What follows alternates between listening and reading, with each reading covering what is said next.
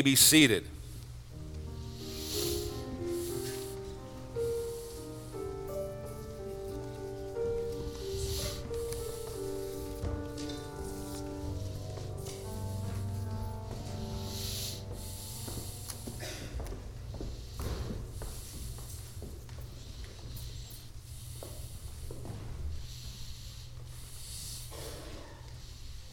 I felt trapped. Space. It's very crowded up here in the chancel. I feel a little cramped up here. Our second reading this morning comes from Matthew chapter 21. I will read verses 2 through 11. You can find it in your bulletin if you want to follow along.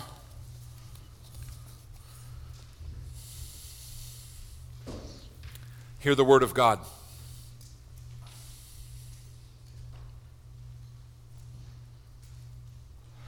Now, when John heard in prison about the deeds of the Christ, he sent word by his disciples and said to him, "Are you the one who is to come, or shall we look for another?" And Jesus answered them, "Go and tell John what you hear and see. The blind receive their sight, and the lame walk, lepers are cleansed, and the deaf hear, and the dead are raised up, and the poor have good news preached to them. And blessed is the one who is not offended by me." As they went away, Jesus began to speak to the crowds concerning John. "What did you go out into the wilderness to see? A reed shaken by the wind? What then did you go out to see? A man dressed in soft clothing? Behold, those who wear soft clothing are in kings' houses. What then did you go out to see? A prophet? Yes, I tell you, and more than a prophet. This is he of whom it is written, 'Behold, I send my messenger before your face, who will prepare your way before you.' Truly, I say to you, among those born of women, there has arisen not one greater than John the Baptizer. Yet the one who is least in the kingdom of heaven is greater than him." This is the word of the Lord. Let us pray.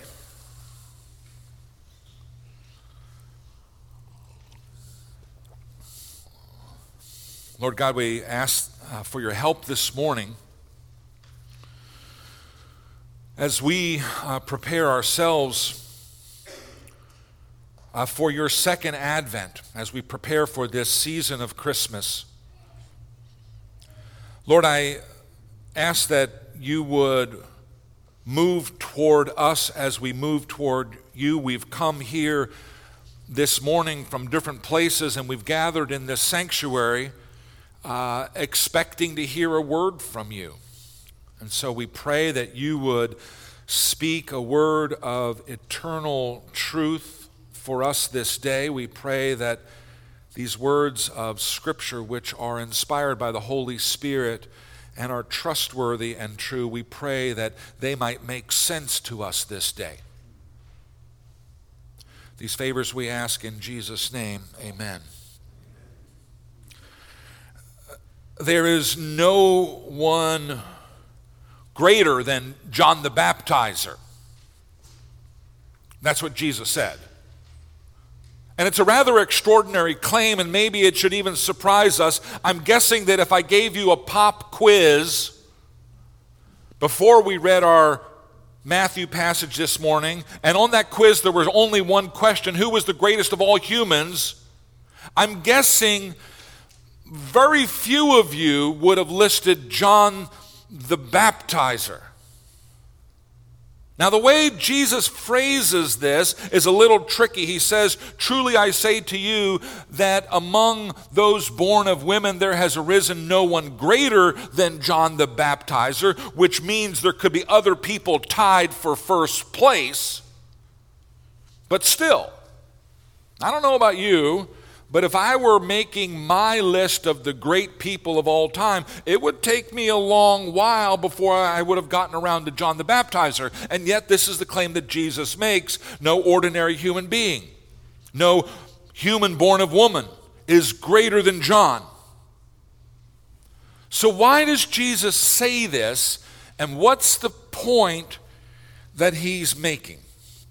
I want to begin with a quick review of who John was and how he fits into the larger story of Jesus, particularly the story of the advent of Jesus.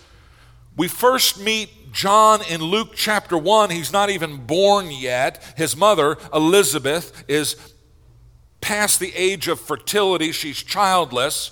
His father, Zechariah, is a priest in the temple. Both of them have been praying for a long time to have a child. And then one day, while Zechariah is burning incense in the temple, the angel Gabriel appears to him and tells him that his wife's going to have a child. And the angel says he will be filled with the Holy Spirit even before he's born. Yes, people are people even before they're born, and they can have the Holy Spirit in utero. He will bring back many people of Israel to the Lord their God, and he will go on before the Lord in the spirit and the power of Elijah to make ready a people prepared for the Lord. That's the word of Gabriel to Zechariah there in the temple while he's burning the incense. And that's exactly what happens. Elizabeth, she's beyond the age of childbearing. She becomes pregnant. You'll remember that Elizabeth is a relative of Mary, the mother of Jesus. Tradition calls these women cousins. John and Jesus are cousins, second cousins, I don't know what you'd call them, and they're both in utero at the same time, and John greets Jesus even before he's born. One day, Mary goes to visit Elizabeth, and as she comes into the house, John leaps in the womb. John and Jesus would have known each other growing up. We see a direct encounter between John and Jesus when Jesus goes out to the Jordan River to be baptized by John. John is out there in the wilderness. He's preaching a baptism of repentance. People are coming out. Jesus is one of the people that goes out into the wilderness to see John, to hear him preach, and to get baptized by him. And when he's baptized by him, the Holy Spirit in the form of a dove descends upon him, and a voice from heaven calls out, "This is my beloved Son in whom I'm well pleased." John sees that, he hears that, he witnesses what's happened. In our reading from Matthew 11 this morning, we are at an interesting juncture in the careers of John and Jesus. John got his start before Jesus did as an itinerant preacher. John has his own disciples who follow him around, who study with him, who take care of all of his needs. Jesus is just beginning to attract attention. Jesus is teaching and healing people in Galilee, and his fame begins to spread, but John himself at that time is actually in jail. And John is in jail because he has rebuked, probably publicly, probably on Facebook, the king of Israel. Herod Antipas is the king of Israel. Herod has divorced his wife, and he's married another woman named Herodias, who turns out to be the wife of his brother. I mean, it's something very twisted going on here. And John says to him, it's not okay. You may be king, but no, you cannot leave your wife and marry this other woman. What you're doing is wrong. You're violating the law of God. And even if you are king, even if you are powerful and can get away with it, it's still not right. Well, he's braver than I am. It gets him thrown into jail. And while he's in jail, John hears about what's going on with Jesus. He hears about the crowds and about the teaching and about the miracles And so John sends word by means of his disciples. John sends a delegation of his disciples to Jesus to ask the big question. Are you the one? Are you the one that we've been waiting for? I mean, because Israel's been waiting for hundreds of years. There's been this anticipation that there's going to be a Messiah who's going to come and return to the throne of David and restore the fortunes of the kingdom. Are you the one? Are you the Messiah? Well, Jesus, as he often does, answers rather mysteriously. And then he turns to the crowd who have overheard this conversation, and he begins to talk about John the Baptizer. They all know John, of course. John is famous. John is probably more famous than Jesus at this point in his career. The one career is declining, the other one is taking off. These are people who have gone out into the wilderness and have heard him preaching. Many of the people that Jesus is now speaking to are people that John has probably baptized. And Jesus says to this crowd, what did you go out into the wilderness to see? Like, what were you expecting? Were you expecting a reed shaken in the wind? What then did you go out to see? A man dressed in soft clothes? Those who wear soft clothes are not in the wilderness, they're in the king's house. Let me translate this for you. When you went to see John, when you traveled out into the boondocks where there is no mall and no Starbucks and no Uber Eats, what did you expect to find? Were you looking for some kind of limp wrist weakling? Were you hoping to find some dandy in a designer silk suit? Were you expecting a Popinjay with $1 million worth of bling hanging around his neck and a Rolls Royce out at the curb? It's a rhetorical question, of course. The answer is no, because that's not what a man of God looks like. John was a prophet, and the prophet was a hard man.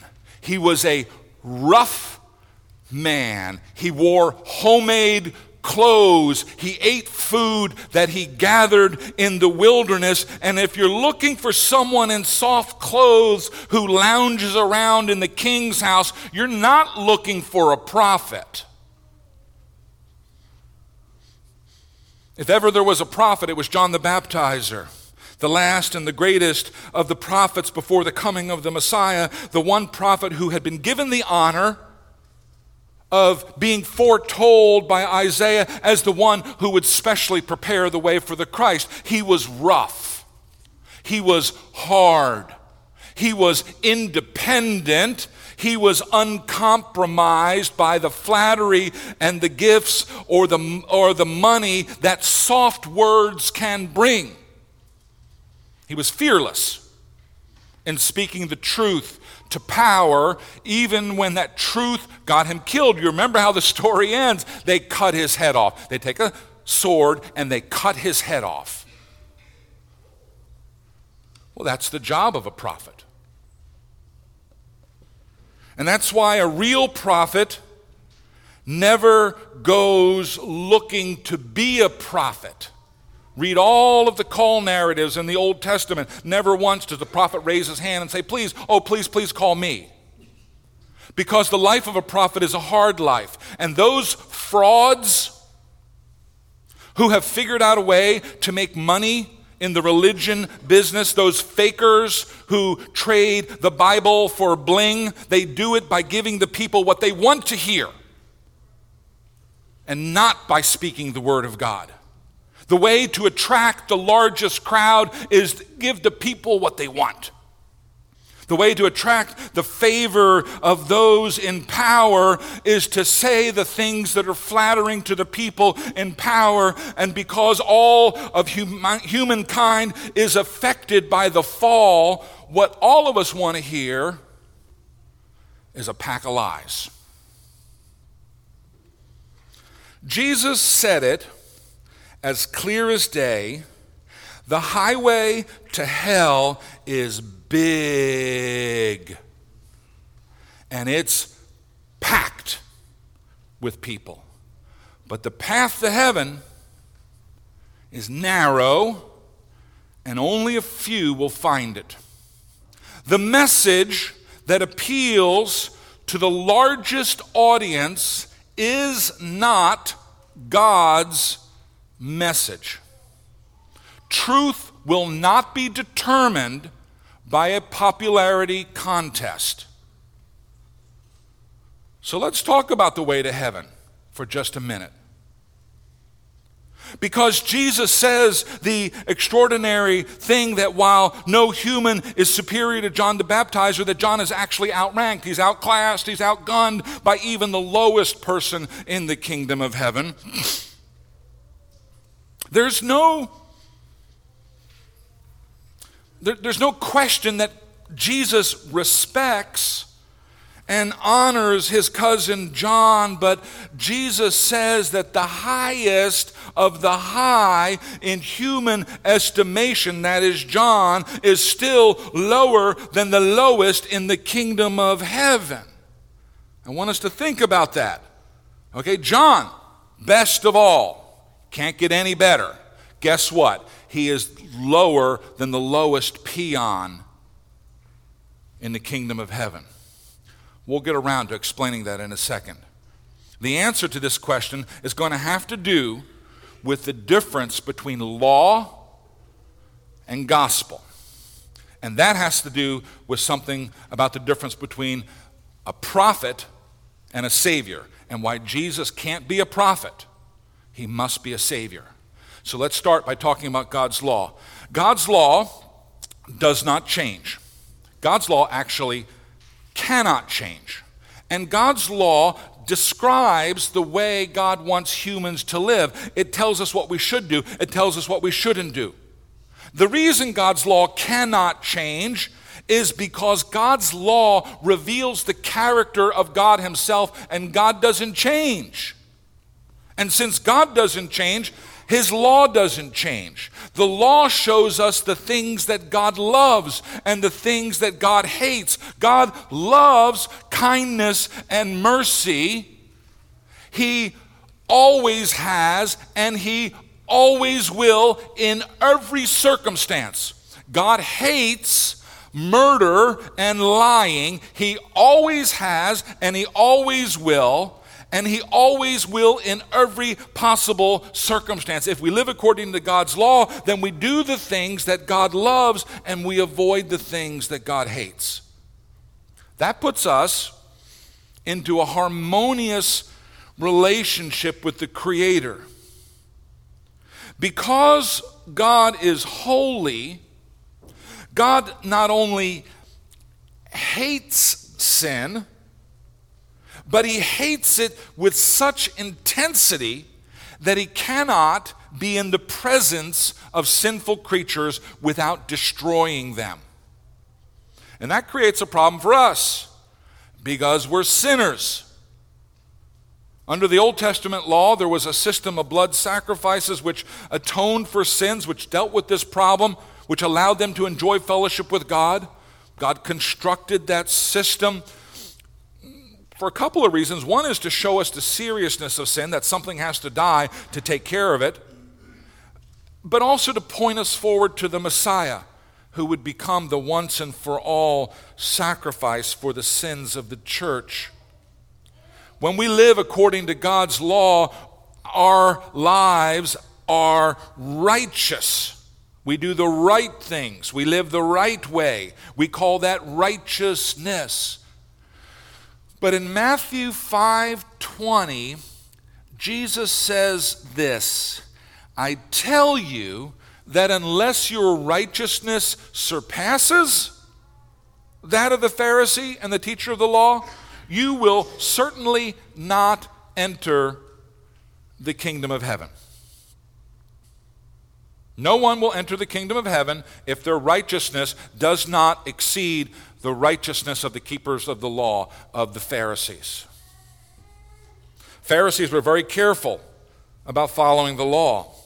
Teachers of the law were experts in how to do the right thing, how to avoid the wrong thing. How in the world can our righteousness exceed that? And what about John the Baptizer, the prophet of the law, who was out there in the wilderness calling people to repentance? If we expect to enter the kingdom of heaven, our righteousness is going to have to exceed the righteousness of all of those people.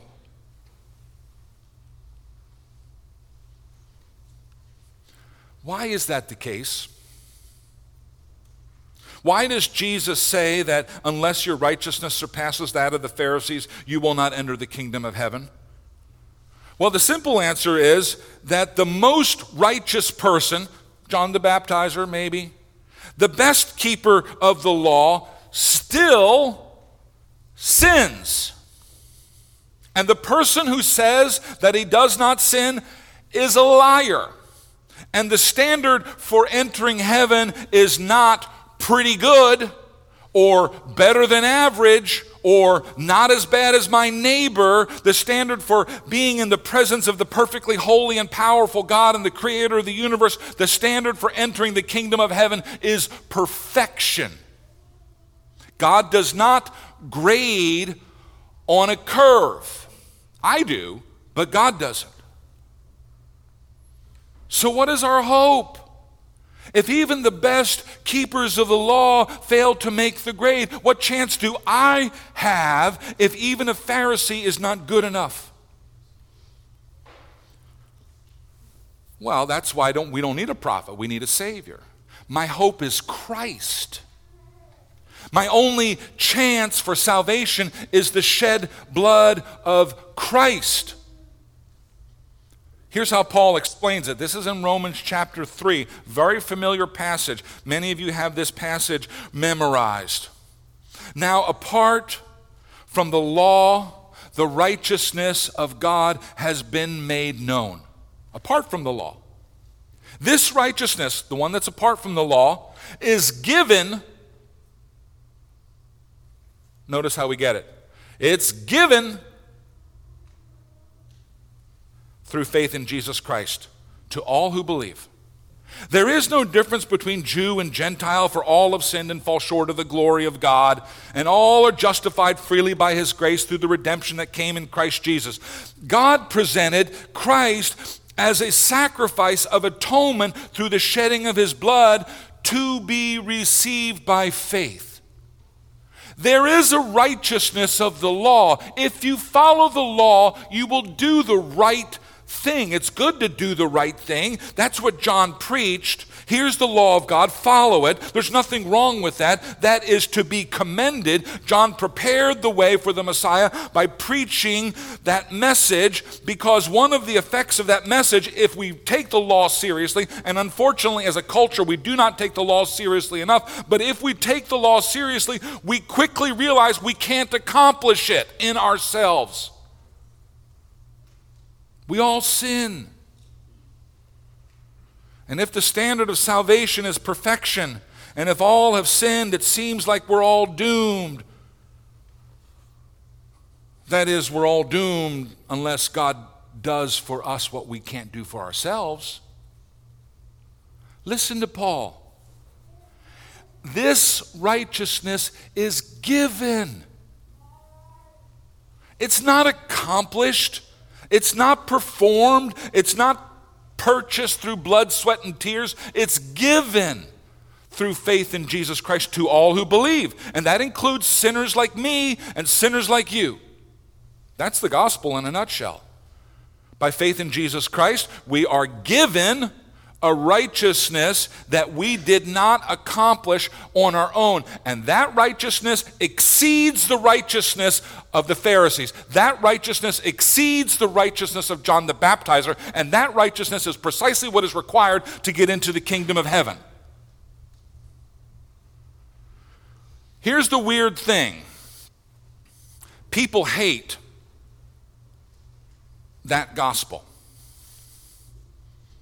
And the reason they hate that gospel is because we just can't believe that we can get something for nothing.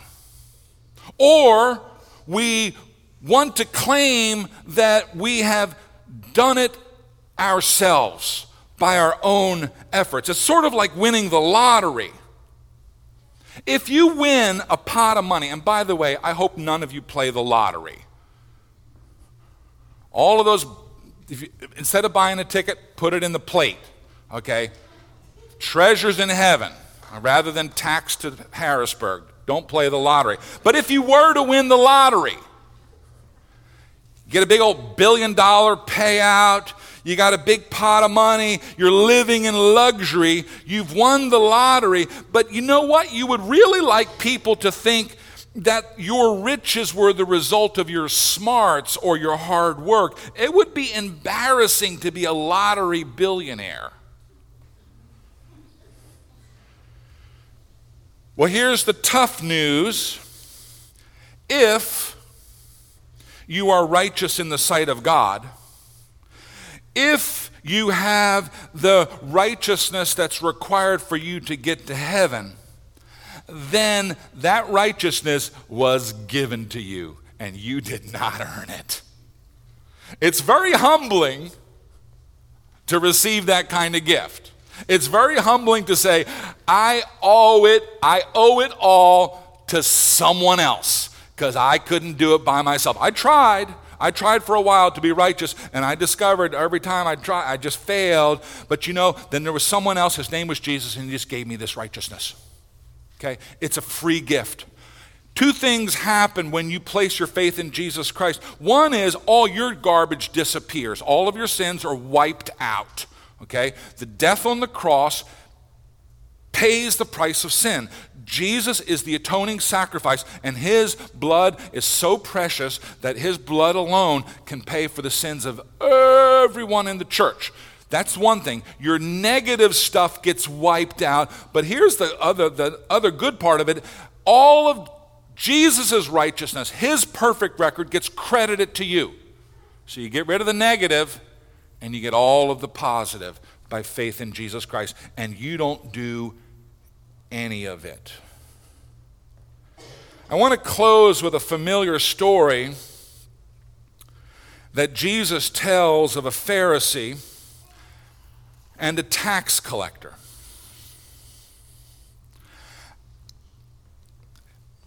It kind of bothers me that we beat up on the Pharisees so much, because they were actually very good people. Okay, I think we need to respect them. They were earnest. Many of the early Christians had come out of the ranks of the Pharisees. So I want to be careful that we don't dismiss them as religious frauds. But here's the story that Jesus tells. This is in Luke chapter 18. You all know this story. Jesus also told this parable to someone who trusted in themselves that they were righteous and treated others with contempt. Jesus said, 2 men went up into the temple to pray, one a Pharisee and the other a tax collector. The Pharisee, standing by himself, prayed thus, God, I thank you that I am not like other men, extortioners, unjust, adulterers, or even like this tax collector. I fast twice a week. I give tithes of all that I get. Meanwhile, the tax collector, standing far off, would not even lift his eyes to heaven, and he beat his breast, saying, God, be merciful to me, a sinner. I tell you, this tax collector went home justified rather than the Pharisee.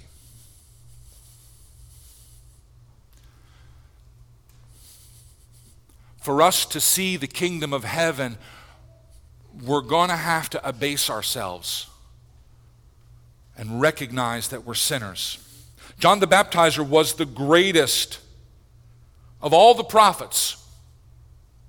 He called people to follow the law of God. He called people to repent of their sins. He was given the privilege of being the one who prepared the way for the Messiah. But the righteousness of the law will not get you to heaven.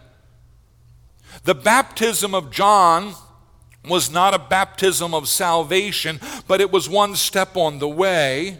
We need to repent.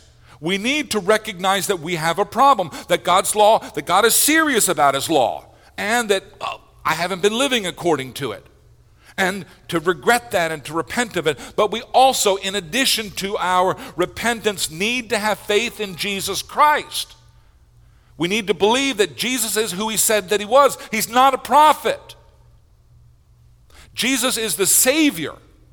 He is the Lamb of God who takes away the sins of the world, and we receive that. It's a gift to us. We don't work for it, and we can receive that by faith in Jesus Christ. The way is wide that leads to death. And the way is narrow that leads to life. Not my words. Those are the words of Jesus. And the narrow way is faith in Jesus Christ. The hard thing about entering that narrow way, the reason it's so tight and so hard to get through, is you have to be willing to say, and this is very hard for us Americans, you have to be willing to say, I just can't do this. I can't do it by myself. I'm not up to the task. You have to be willing to say that. You have to admit that you are not righteous enough to merit God's favor. And then you enter the way. And I'll tell you what, the biggest scumbag who has entered that way is greater than the best keeper of the law. Okay? The biggest scumbag who managed to have faith in Jesus Christ is more righteous than John the Baptizer, because he now has a perfect righteousness. He has the righteousness of Christ. Where are you? Are you still trying to do it on your own? Are you still trying to be good enough to get to heaven? If you're doing it on your own, you're going to miss the way. All right? It's a free gift, and I understand the problem of pride. I get it. It's my biggest sin. I get it. But to enter into that way, you've got to be willing to say, I can't do this myself.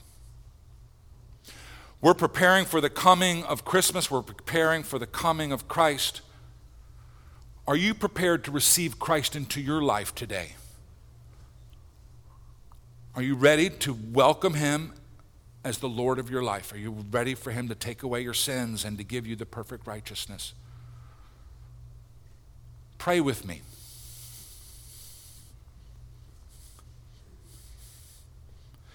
Father God, we honor you and we bless your name and we thank you for your law, which shows us your heart, which shows us the things that you love and the things that you hate. And we thank you for Brother John and for his faithful witness to your law. We thank you for his brave and hard preaching, his calling self-satisfied people like us to repentance. Thank you that he prepared the way. But Father God, above all else, we thank you for Jesus Christ, who loved us so much that he didn't only preach to us, but he also died for us so that our sins could be forgiven. We ask this morning that you would give us the faith to cling to Christ. We pray this in Jesus' name. Amen.